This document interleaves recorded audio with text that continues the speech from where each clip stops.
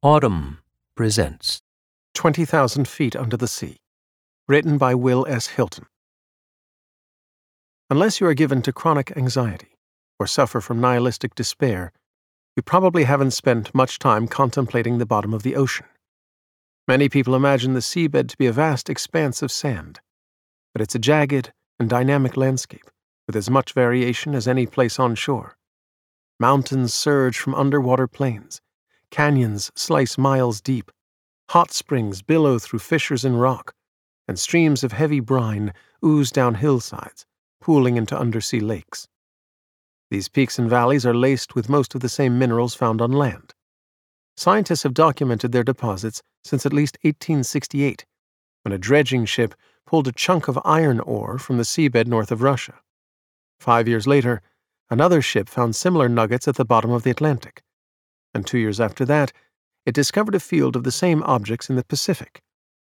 For more than a century, oceanographers continued to identify new minerals on the seafloor: copper, nickel, silver, platinum, gold, and even gemstones, while mining companies searched for a practical way to dig them up.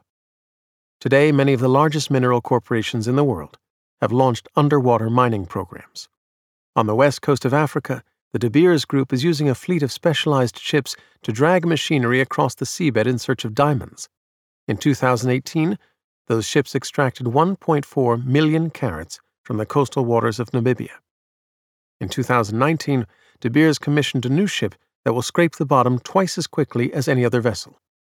Another company, Nautilus Minerals, is working in the territorial waters of Papua New Guinea to shatter a field of underwater hot springs lined with precious metals, while Japan and South Korea have embarked on national projects to exploit their own offshore deposits.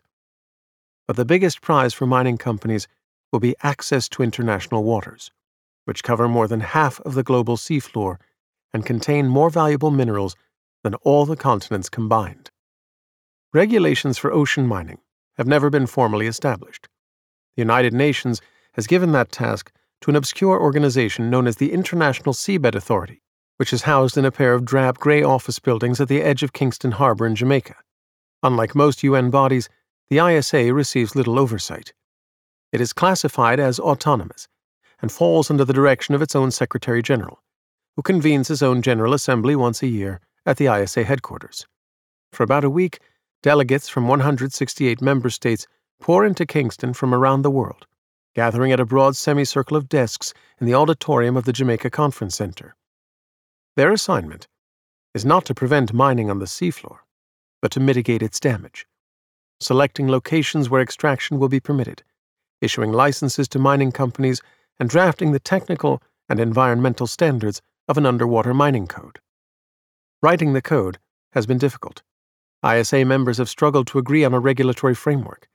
While they debate the minutiae of waste disposal and ecological preservation, the ISA has granted exploratory permits around the world. Some 30 mineral contractors already hold licenses to work in sweeping regions of the Atlantic, Pacific, and Indian Oceans. One site, about 2,300 miles east of Florida, contains the largest system of underwater hot springs ever discovered, a ghostly landscape of towering white spires that scientists call the Lost City. Another extends across 4,500 miles of the Pacific, or roughly a fifth of the circumference of the planet. The companies with permits to explore these regions have raised breathtaking sums of venture capital. They have designed and built experimental vehicles, lowered them to the bottom, and begun testing methods of dredging and extraction while they wait for the ISA to complete the mining code and open the floodgates to commercial extraction. At full capacity, these companies expect to dredge thousands of square miles a year. Their collection vehicles will creep across the bottom in systematic rows, scraping through the top 5 inches of the ocean floor. Ships above will draw thousands of pounds of sediment through a hose to the surface, remove the metallic objects, known as polymetallic nodules, and then flush the rest back into the water. Some of that slurry will contain toxins, such as mercury and lead, which could poison the surrounding ocean for hundreds of miles. The rest will drift in the current until it settles in nearby ecosystems. An early study by the Royal Swedish Academy of Sciences predicted that each mining ship will release about 2 million cubic feet of discharge every day, enough to fill a freight train that is 16 miles long. The authors called this a conservative estimate, since other projections have been 3 times as high. By any measure, they concluded, a very large area will be blanketed by sediment to such an extent that many animals will not be able to cope with the impact, and whole communities will be severely affected by the loss of individuals and species. At the ISA meeting in 2019, delegates gathered to review a draft of the code. Officials hoped the document would be ratified for implementation in 2020. I flew down to observe the proceedings on a balmy morning and found the conference center teeming with delegates. A staff member ushered me through a maze of corridors to meet the Secretary General, Michael Lodge, a lean British man in his 50s with cropped hair and a genial smile. He waved me toward a pair of armchairs beside a bank of windows overlooking the harbor, and we sat down to discuss the mining code, what it will permit and prohibit, and why the United Nations is preparing to mobilize the largest mining operation in the history of the world. Until recently, marine biologists paid little attention to the deep sea. They believed its craggy knolls and bluffs were essentially barren. The traditional model of life on Earth relies on photosynthesis. Plants on land and in shallow water harness sunlight to grow biomass, which is devoured by creatures small and large up the food chain to Sunday dinner. By this account, every animal on the planet would depend on plants to capture solar energy. Since plants disappear a few hundred feet below sea level and everything goes dark a little farther down, there was no reason to expect a thriving ecosystem in the deep. Maybe a light snow of organic debris would trickle from the surface, but it would be enough to sustain only a few wayward aquatic drifters. That theory capsized in 1977, when a pair of oceanographers began poking around the Pacific in a submersible vehicle. While exploring a range of underwater mountains near the Galapagos Islands, they spotted a hydrothermal vent about 8,000 feet deep. No one had ever seen an underwater hot spring before, though geologists suspected they might exist. As the oceanographers drew close to the vent, they made an even more startling discovery. A large congregation of animals was camped around the vent opening. These were not the feeble scavengers that one expected so far down. They were giant clams, purple octopuses, white crabs, and 10-foot tube worms, whose food chain began not with plants, but with organic chemicals floating in the warm vent water. For biologists, this was more than curious. It shook the foundation of their field. If a complex ecosystem could emerge in a landscape devoid of plants, evolution must be more than a teleological affair. Life could appear in perfect darkness, in blistering heat, and a broth of noxious compounds, an environment that would extinguish every known creature on Earth. That was the discovery event, an evolutionary biologist named Timothy Shank told me. It changed our view about the boundaries of life. Now we know that the methane lakes on one of Jupiter's moons are probably laden with species, and there is no doubt life on other planetary bodies. Shank was 12 years old that winter, a bookish kid in North Carolina. The early romance of the space age was already beginning to fade, but the discovery of life near hydrothermal vents would inspire a blossoming of oceanography that captured his imagination. As he completed a degree in marine biology, then a doctorate in ecology and evolution, he consumed reports from scientists around the world who found new vents brimming with unknown species. They appeared far below the surface. The deepest known vent is about 3 miles down, while another geologic feature, known as a cold seep, gives rise to life in chemical pools even deeper on the seafloor. No one knew how far down the vents and seeps might be found, but Shank decided to focus his research on the deepest waters of the Earth. Scientists divide the ocean into 5 layers of depth. Closest to the surface is the sunlight zone, where plants thrive. Then comes the twilight zone, where darkness falls. Next is the midnight zone, where some creatures generate their own light.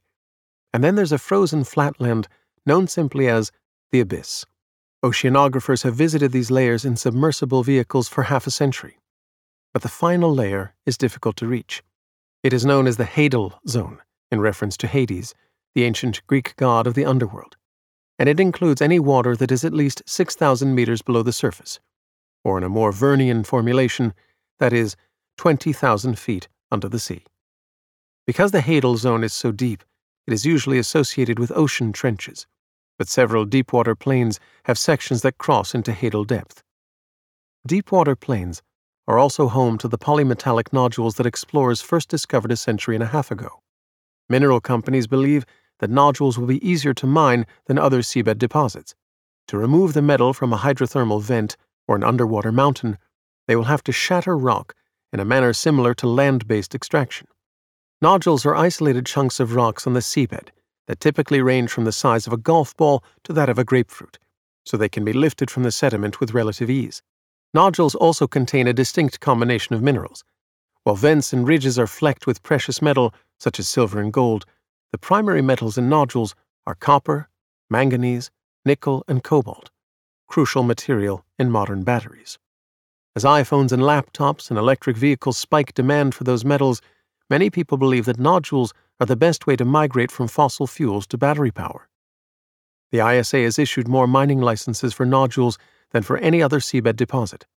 Most of these licenses authorize contractors to exploit a single deepwater plain.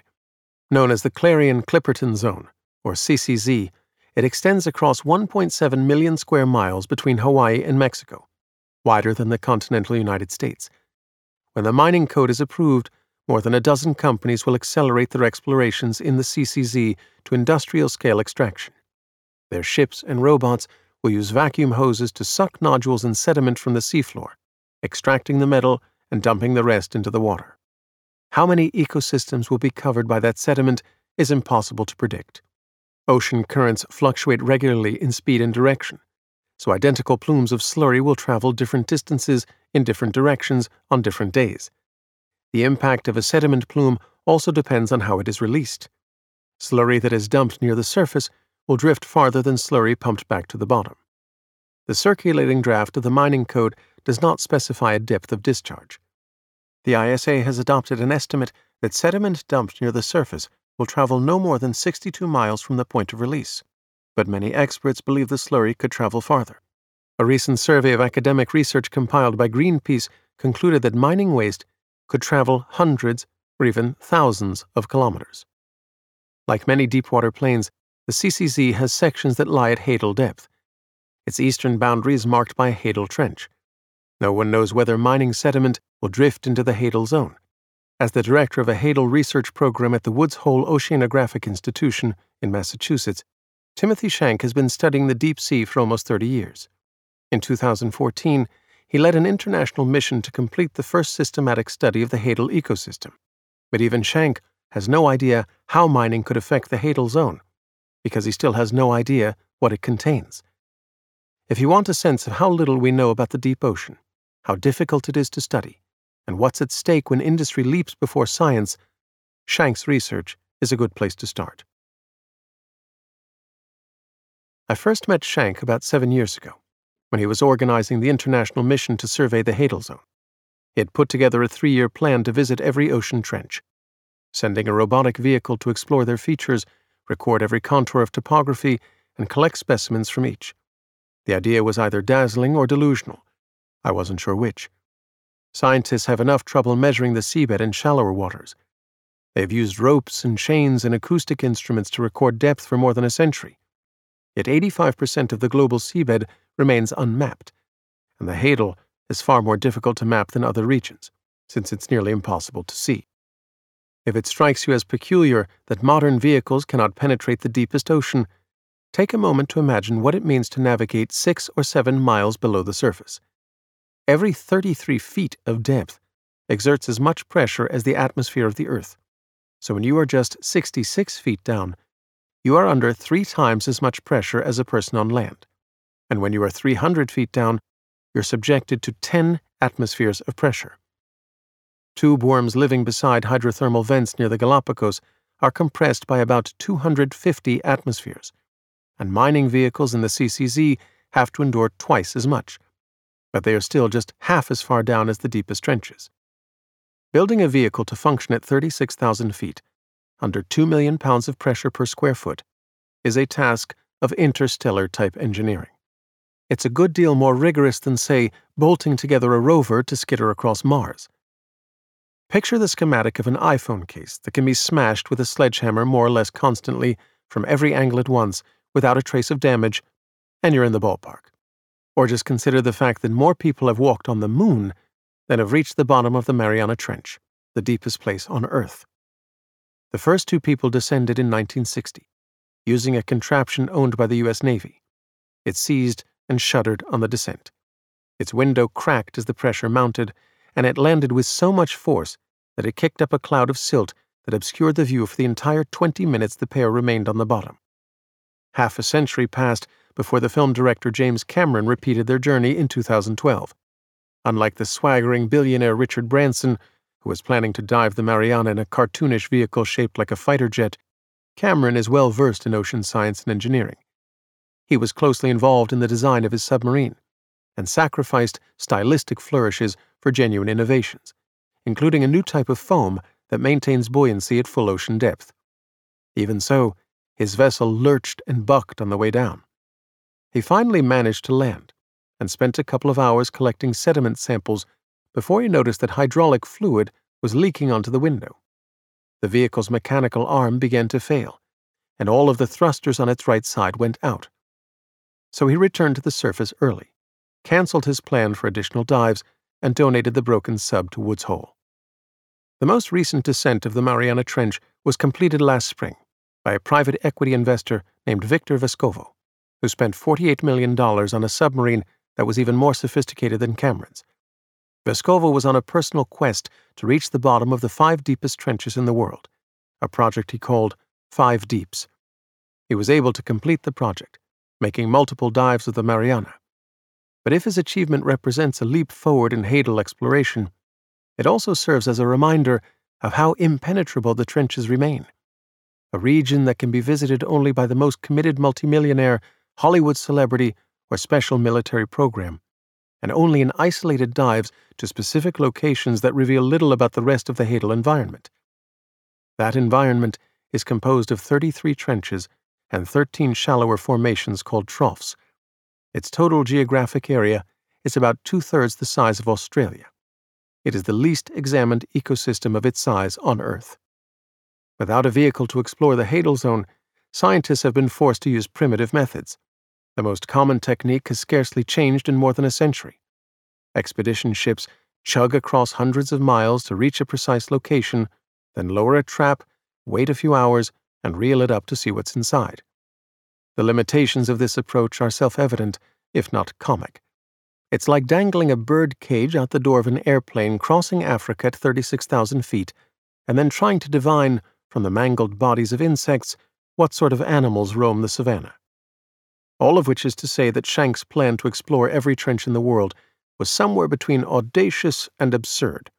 But he had assembled a team of the world's leading experts, secured ship time for extensive missions, and spent 10 years supervising the design of the most advanced robotic vehicle ever developed for deepwater navigation. Called Nereus, after a mythological sea god, it could dive alone, charting a course amid rocky cliffs, measuring their contours with a Doppler scanner, recording video with high-definition cameras, and collecting samples. Or it could be linked to the deck of a ship with fiber optic cable, allowing Shank to monitor its movement on a computer in the ship's control room, boosting the thrusters to steer this way and that, piercing the darkness with its headlamps, and maneuvering a mechanical claw to gather samples in the deep. I reached out to Shank in 2013, a few months before the expedition began. I wanted to write about the project, and he agreed to let me join him on a later leg. When his ship departed, in the spring of 2014, I followed online as it pursued a course to the Kermadec Trench in the Pacific, and Shank began sending Nereus on a series of dives. On the first, it descended to 6,000 meters, a modest target on the boundary of the hadal zone. On the second, Shank pushed it to 7,000 meters, on the third, to 8,000, and on the fourth, to 9,000. He knew that diving to 10,000 meters would be a crucial threshold. It is the last full kilometer of depth on Earth. No trench is believed to be deeper than 11,000 meters. To commemorate this final increment and the successful beginning of his project, he attached a pair of silver bracelets to the frame of Nereus, planning to give them to his daughters when he returned home. Then he dropped the robot in the water and retreated to the control room to monitor its movements. On screen, blue water gave way to darkness as Nereus descended, its headlamps illuminating specks of debris suspended in the water. It was 10 meters shy of the 10,000-meter mark, when suddenly the screen went dark. There was an audible gasp in the control room, but no one panicked. Losing the video feed on a dive was relatively common. Maybe the fiber optic tether had snapped, or the software had hit a glitch. Whatever it was, Nereus had been programmed to respond with emergency measures. It could back out of a jam, shed expendable weight, guide itself to the surface, and send a homing beacon to help Shank's team retrieve it. As the minutes ticked by, Shank waited for those measures to activate, but none did. "There's no sound, no implosion, no chime," he told me afterward. "Just black." He paced the deck through the night, staring across the Stygian void for signs of Nereus. The following day he finally saw debris surface, and as he watched it rise, he felt his project sinking. 10 years of planning, a $14 million robot, and an international team of experts. It had all collapsed under the crushing pressure of Hadal depths. "I'm not over it yet," he told me 2 years later. We were standing on the deck of another ship, 100 miles off the coast of Massachusetts, where Shank was preparing to launch a new robot. The vehicle was no replacement for Nereus. It was a rectilinear hunk of metal and plastic, about 5 feet high, 3 feet wide, and 9 feet long. Red on top, with a silvery bottom and 3 fans mounted at the rear, it could have been mistaken for a child's backyard spaceship. Shank had no illusion that it was capable of Hadal exploration. Since the loss of Nereus, there was no vehicle on Earth that could navigate the deepest trenches. Cameron's was no longer in service, Branson's didn't work, and Vescovo's hadn't been built yet. Shank's new robot did have a few impressive features. Its navigational system was even more advanced than the one on Nereus, and he hoped it would be able to maneuver in a trench-like environment with even greater precision. But its body was not designed to withstand Hadal pressure. In fact, it had never descended more than a few dozen feet below the surface, and Shank knew that it would take years to build something that could survive at the bottom of a trench. What had seemed just 2 years earlier, like the beginning of a new era in Hadal science, was developing a quixotic aspect, and at 50, Shank could not help wondering if it was madness to spend another decade of his life on a dream that seemed to be drifting further from his reach. But he was driven by a lifelong intuition that he still couldn't shake. Shank believes that access to the trenches will reveal one of the greatest discoveries in history. A secret ecosystem bursting with creatures that have been cloistered for eternity in the deep. "I would be shocked if there aren't vents and seeps in the trenches," he told me, as we bobbed on the water that day in 2016. "They'll be there, and they will be teeming with life. I think we'll be looking at hundreds or thousands of species we haven't seen before, and some of them are going to be huge." He pictured the Hadal as an alien world that followed its own evolutionary course, the unimaginable pressure creating a menagerie of inconceivable beasts. "My time is running out to find them," he said. "Maybe my legacy will be to push things forward so that somebody else can. We have a third of our ocean that we still can't explore. It's embarrassing. It's pathetic." While scientists struggle to reach the deep ocean, human impact has already gotten there. Most of us are familiar with the menu of damages to coastal water: overfishing, oil spills, and pollution, to name a few. What can be lost in the discussion of these issues is how they reverberate far beneath. Take fishing. The relentless pursuit of cod in the early 20th century decimated its population from Newfoundland to New England, sending hungry shoppers in search of other options. As shallow water fish such as haddock, grouper, and sturgeon joined the cod's decline, commercial fleets around the world pushed into deeper water. Until the 1970s, the slimehead fish lived in relative obscurity, patrolling the slopes of underwater mountains in water up to 6,000 feet deep. Then a consortium of fishermen pushed the Food and Drug Administration to change its name, and the craze for orange roughy began, only to fade again in the early 2000s when the fish was on a path toward extinction itself. Environmental damage from oil production is also migrating into deeper water. Disturbing photographs of oil-drenched beaches have captured public attention since at least 1989, when the Exxon Valdez tanker crashed into a reef and leaked 11 million gallons into an Alaskan sound. It would remain the largest spill in U.S. water until 2010, when the Deepwater Horizon explosion spewed 210 million gallons into the Gulf of Mexico. But a recent study revealed that the release of chemicals to disperse the spill was twice as toxic as the oil to animals living 3,000 feet below the surface. Maybe the greatest alarm in recent years has followed the discovery of plastic floating in the ocean. Scientists estimate that 17 billion pounds of polymer are flushed into the ocean each year, and substantially more of it collects on the bottom than on the surface.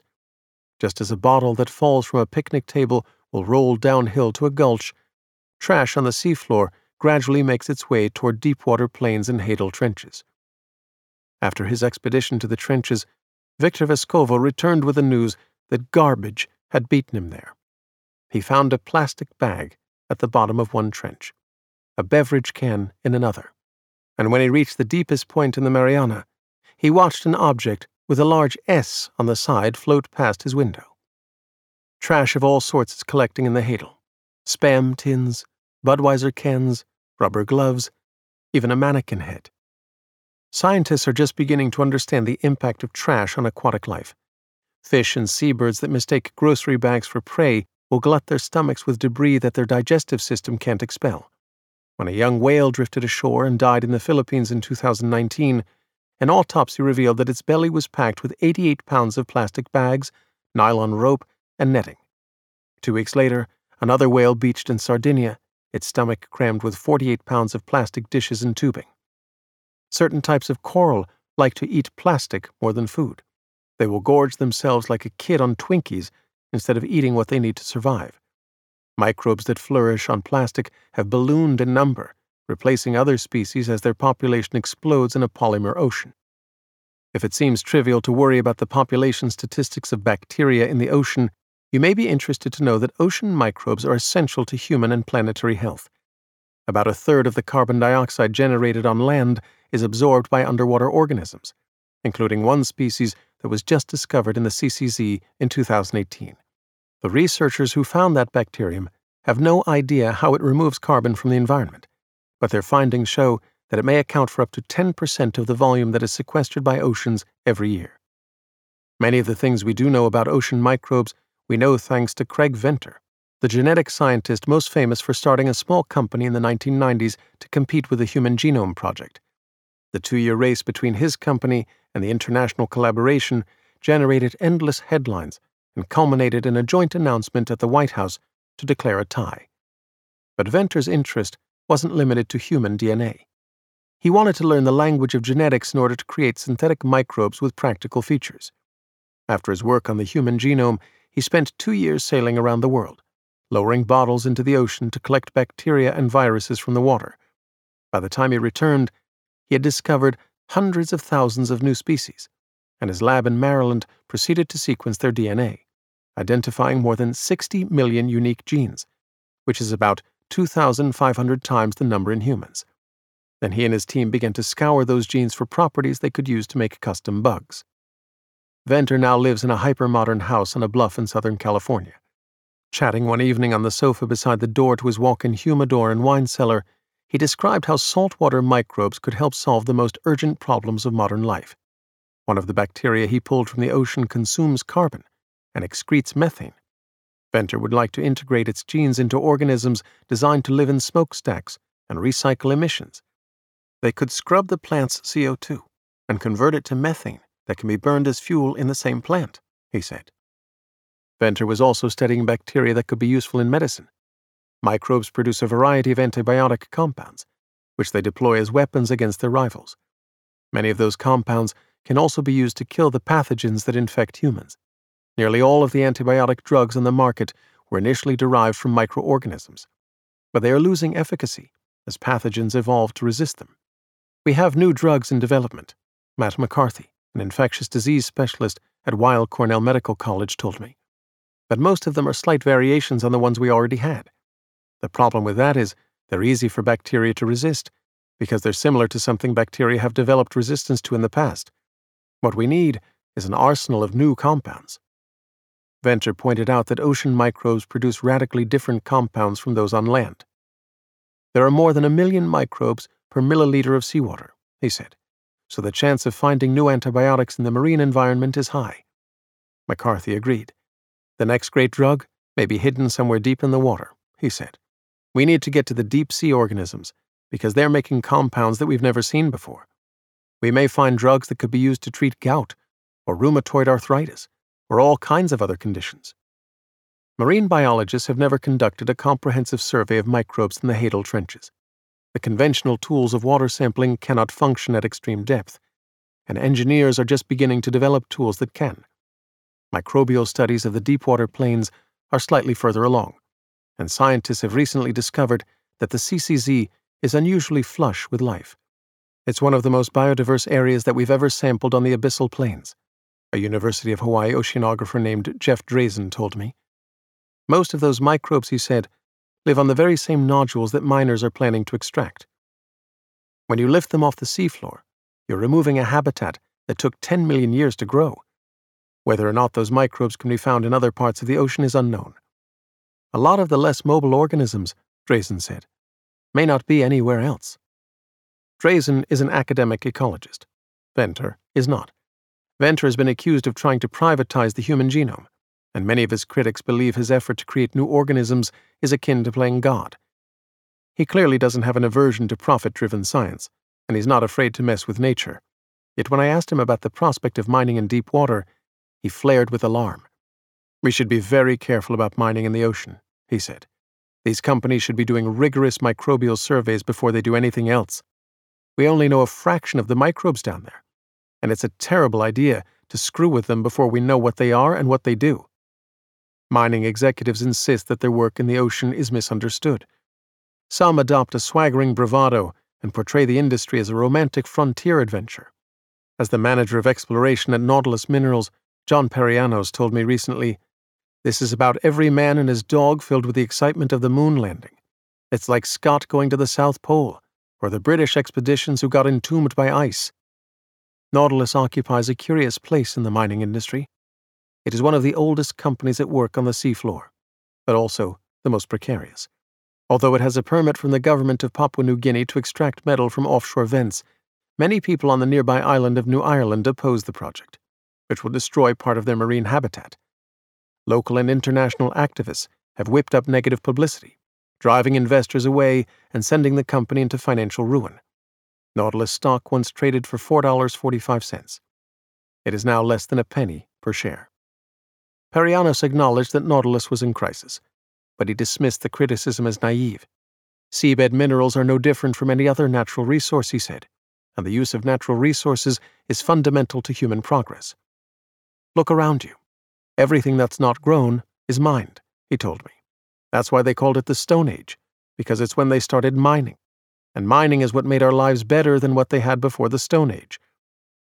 Perianos emphasized that the UN Convention on the Law of the Sea, which created the International Seabed Authority, promised to ensure effective protection for the marine environment from the effects of mining.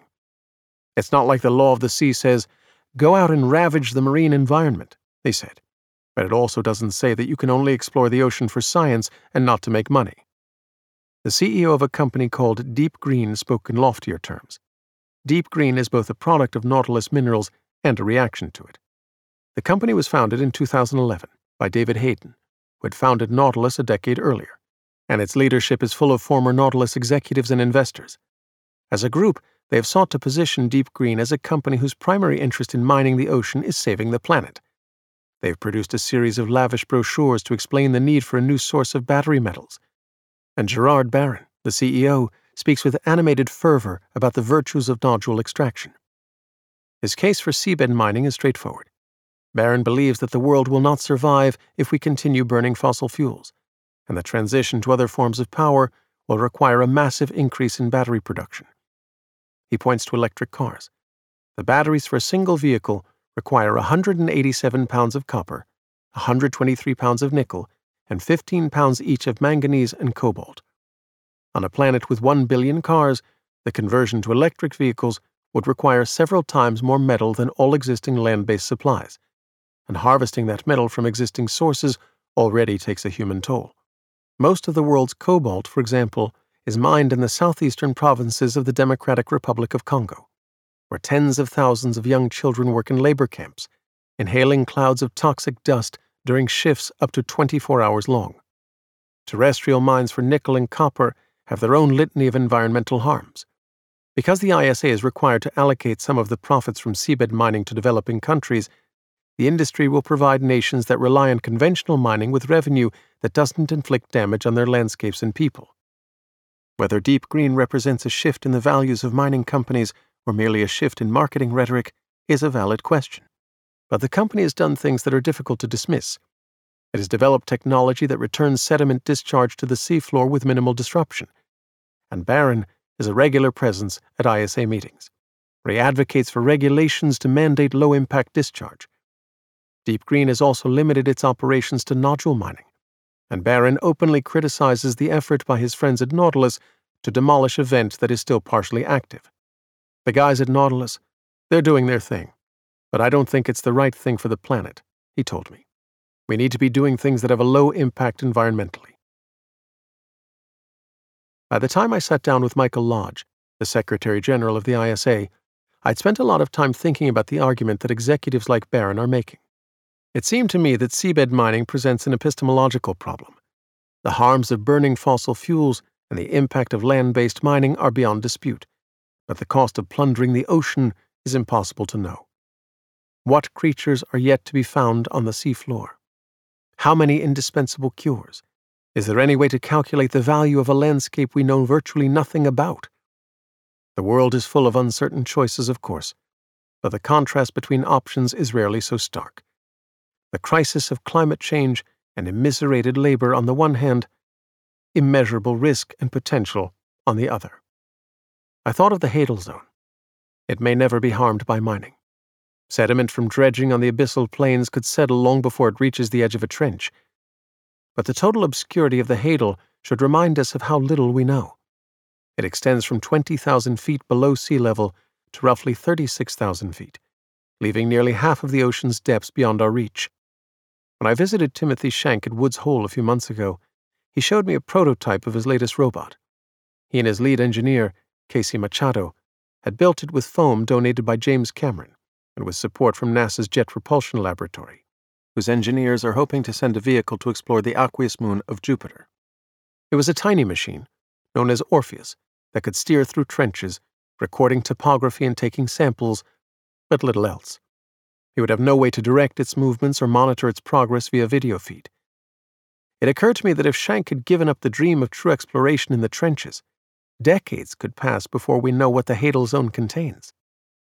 Mining companies may promise to extract seabed metal with minimal damage to the surrounding environment, but to believe this requires faith. It collides with the force of human history, the law of unintended consequences, and the inevitability of mistakes. I wanted to understand from Michael Lodge how a UN agency had made the choice to accept that risk. Why is it necessary to mine the ocean? I asked him. He paused for a moment, furrowing his brow. I don't know why you use the word necessary, he said. Why is it necessary to mine anywhere? You mine where you find metal. I reminded him that centuries of mining on land have exacted a devastating price. Tropical islands denuded, mountain tops sheared off, groundwater contaminated, and species eradicated. Given the devastation of land-based mining, I asked, shouldn't we hesitate to mine the sea? I don't believe people should worry that much, he said with a shrug.